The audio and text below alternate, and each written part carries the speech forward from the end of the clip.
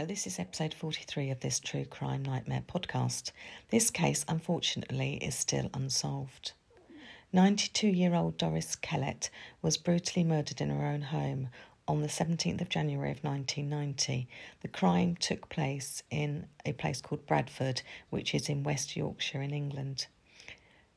Doris, despite her age, still managed to live a pretty active life and would often be seen out in the local community.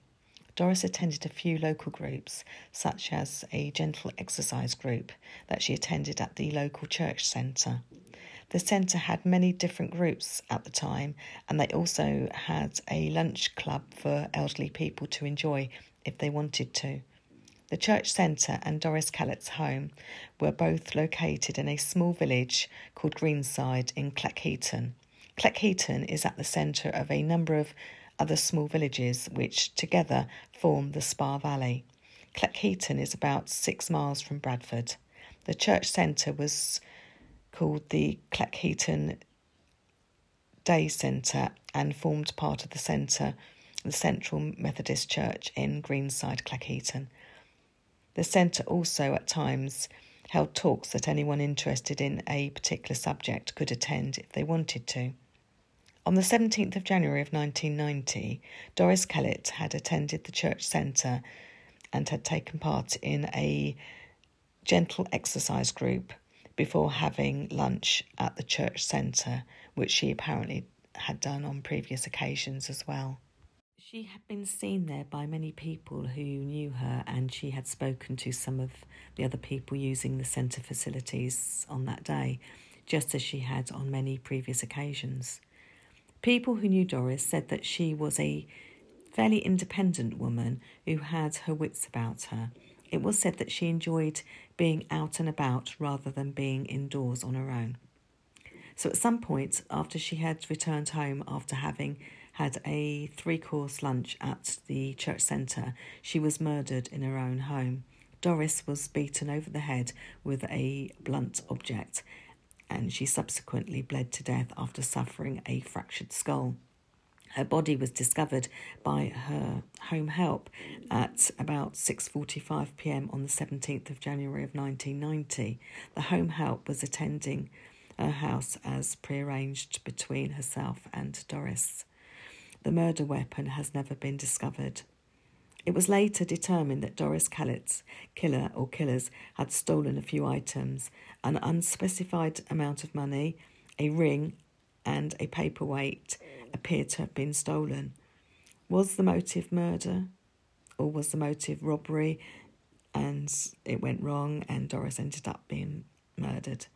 Why would somebody attack a defenceless woman of 92 years old? The police at the time were under the impression that it was a robbery that had gone wrong. Some local people in the area close to Doris's home had apparently observed her talking to 2 men on the very day of her murder. In fact, it was only about 3/4 of an hour or slightly longer before her body was discovered, which does seem quite a likely lead, really. The men must have been quite brazen to have committed such a crime in that particular area, because the local police station was only located approximately 20 yards from Doris Kellett's home. Doris had been seen talking to 2 men on her doorstep of her home at about 5 o'clock in the evening. One of the men had been holding a clipboard. Both men had, by all accounts, been dressed in fairly casual clothes. Not very much is known about these men other than that, and they have never been identified or have come forward of their own accord. Doris, at the time of her death, had been a widow who had lived alone. She had a son. It is known that Doris would use the services of a volunteer driver service to attend the church group sessions. She would also have a lift back home again afterwards. It is also known that she had indeed used this service on the day of her murder, but no leads were established from the people questioned. In all likelihood, and as the police that investigated the murder suspected, it would seem, it does seem to be a random attack by these bogus callers. The man with the clipboard, it would seem, was just trying to look the part so that if anyone saw the men, they would not really question what they were doing. It is known that the money stolen was from the pension that Doris had recently collected from her local post office, which she did on a regular basis. Back in 1990, it was fairly typical for anyone either receiving benefits of any kind or a pension to go to the local post office to collect either their every week or every other week or monthly, depending on the frequency of the payments, or just when they actually needed the money. Nowadays, of course, most people, but by no means everyone, will collect any relevant payments either from their pensions or from benefits by the money being paid straight into their bank accounts, because it's obviously a lot easier for people. Some people prefer to still collect it from the post office, but not everyone by any means. Doris Kellett did not have any known enemies, and the police could not find a reason for anyone to want her dead. Not very much information is available on this unsolved murder case, but I still really wanted to cover it. I really hope that someone comes forward in the near future with any information that will finally solve this case. Shortly after the murder, a reconstruction was done with a retired policewoman playing the part of Doris Kellett. The reconstruction appeared on the popular BBC programme Crime Watch UK, but no new information relevant to the case actually came to light.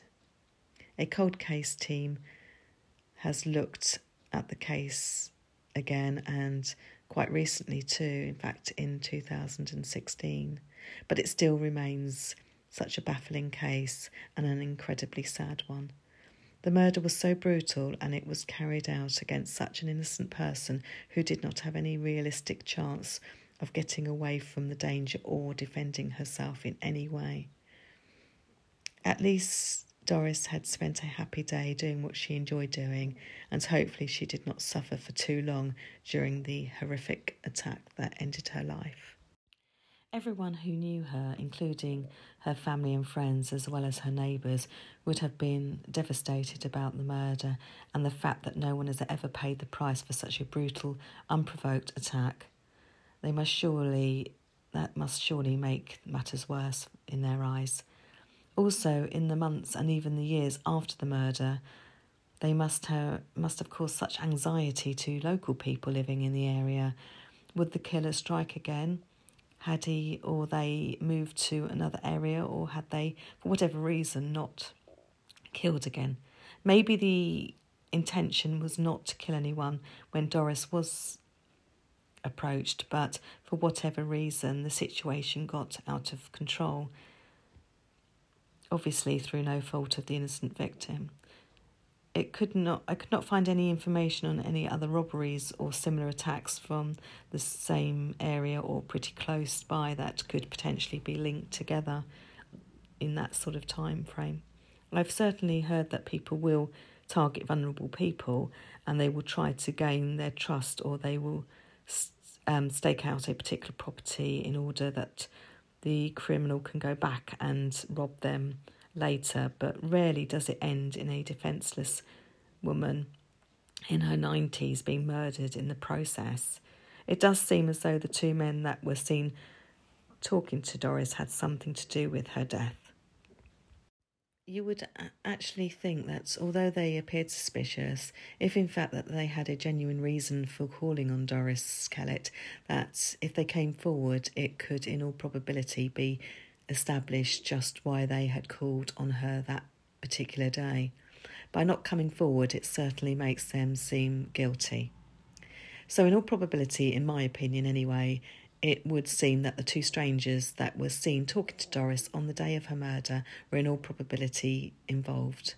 The fact that money was missing would imply that robbery was the motive, but why kill a defenceless woman who posed no threat to them at all, other than maybe she would be able to identify them, or at the very least be able to give a good description to the police, which could have led to them being apprehended later, maybe. They were obviously careful, though, and it would appear that they did not leave any incriminating evidence. They did not leave the murder weapon there either. That could lead, that, obviously means that if they'd left stuff, it could have ended up with them being put away for murder. The home help who discovered Doris's body and later spoke to a neighbour of Doris Kellett's told them about the amount of blood that was at the murder scene and that the settee in the house had been covered with blood from the brutal attack. That must have been such a shock. It is very sad that the family have not got any answers for what happened and that no one so far has had to pay for the crimes committed on such a defenceless person. I really hope that one day more information does come to light and that both men, if they were the ones responsible, are put away in prison or at the very least identified. Clearly, whoever carried out such a brutal murder should not be out in society because clearly they are such a risk to society and need to be punished for what they did. Maybe they have committed other crimes over the years that have passed since 1990. It must have been such a shock, not only to Doris Kellett's family, but also to her friends, including the people that she had just a few hours earlier spent time with at the church centre groups. Also, her neighbours would have obviously been very shaken and shocked by what had happened. Also, people would be wondering if the killer or killers would strike again at any point, which would lead to a lot of fear in the local community.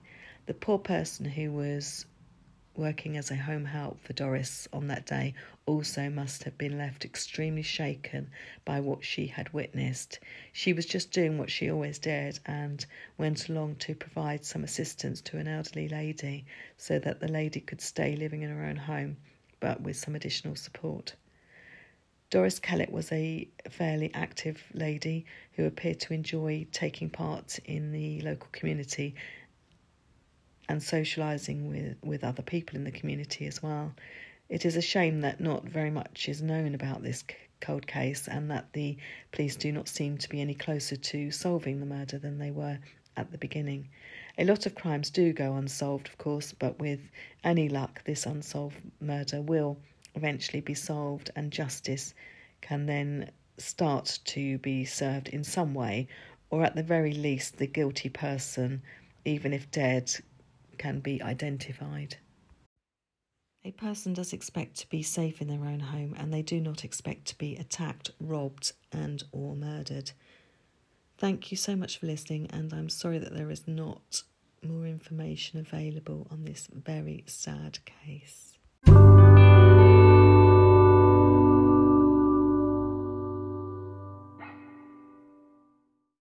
Credits for this episode go to the website unsolvedmurders.co.uk and the group of newspapers, the Telegraph and the Argos group of newspapers, which were online.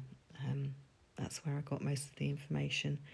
Not that there is very much information, but that's where I got most of the information from.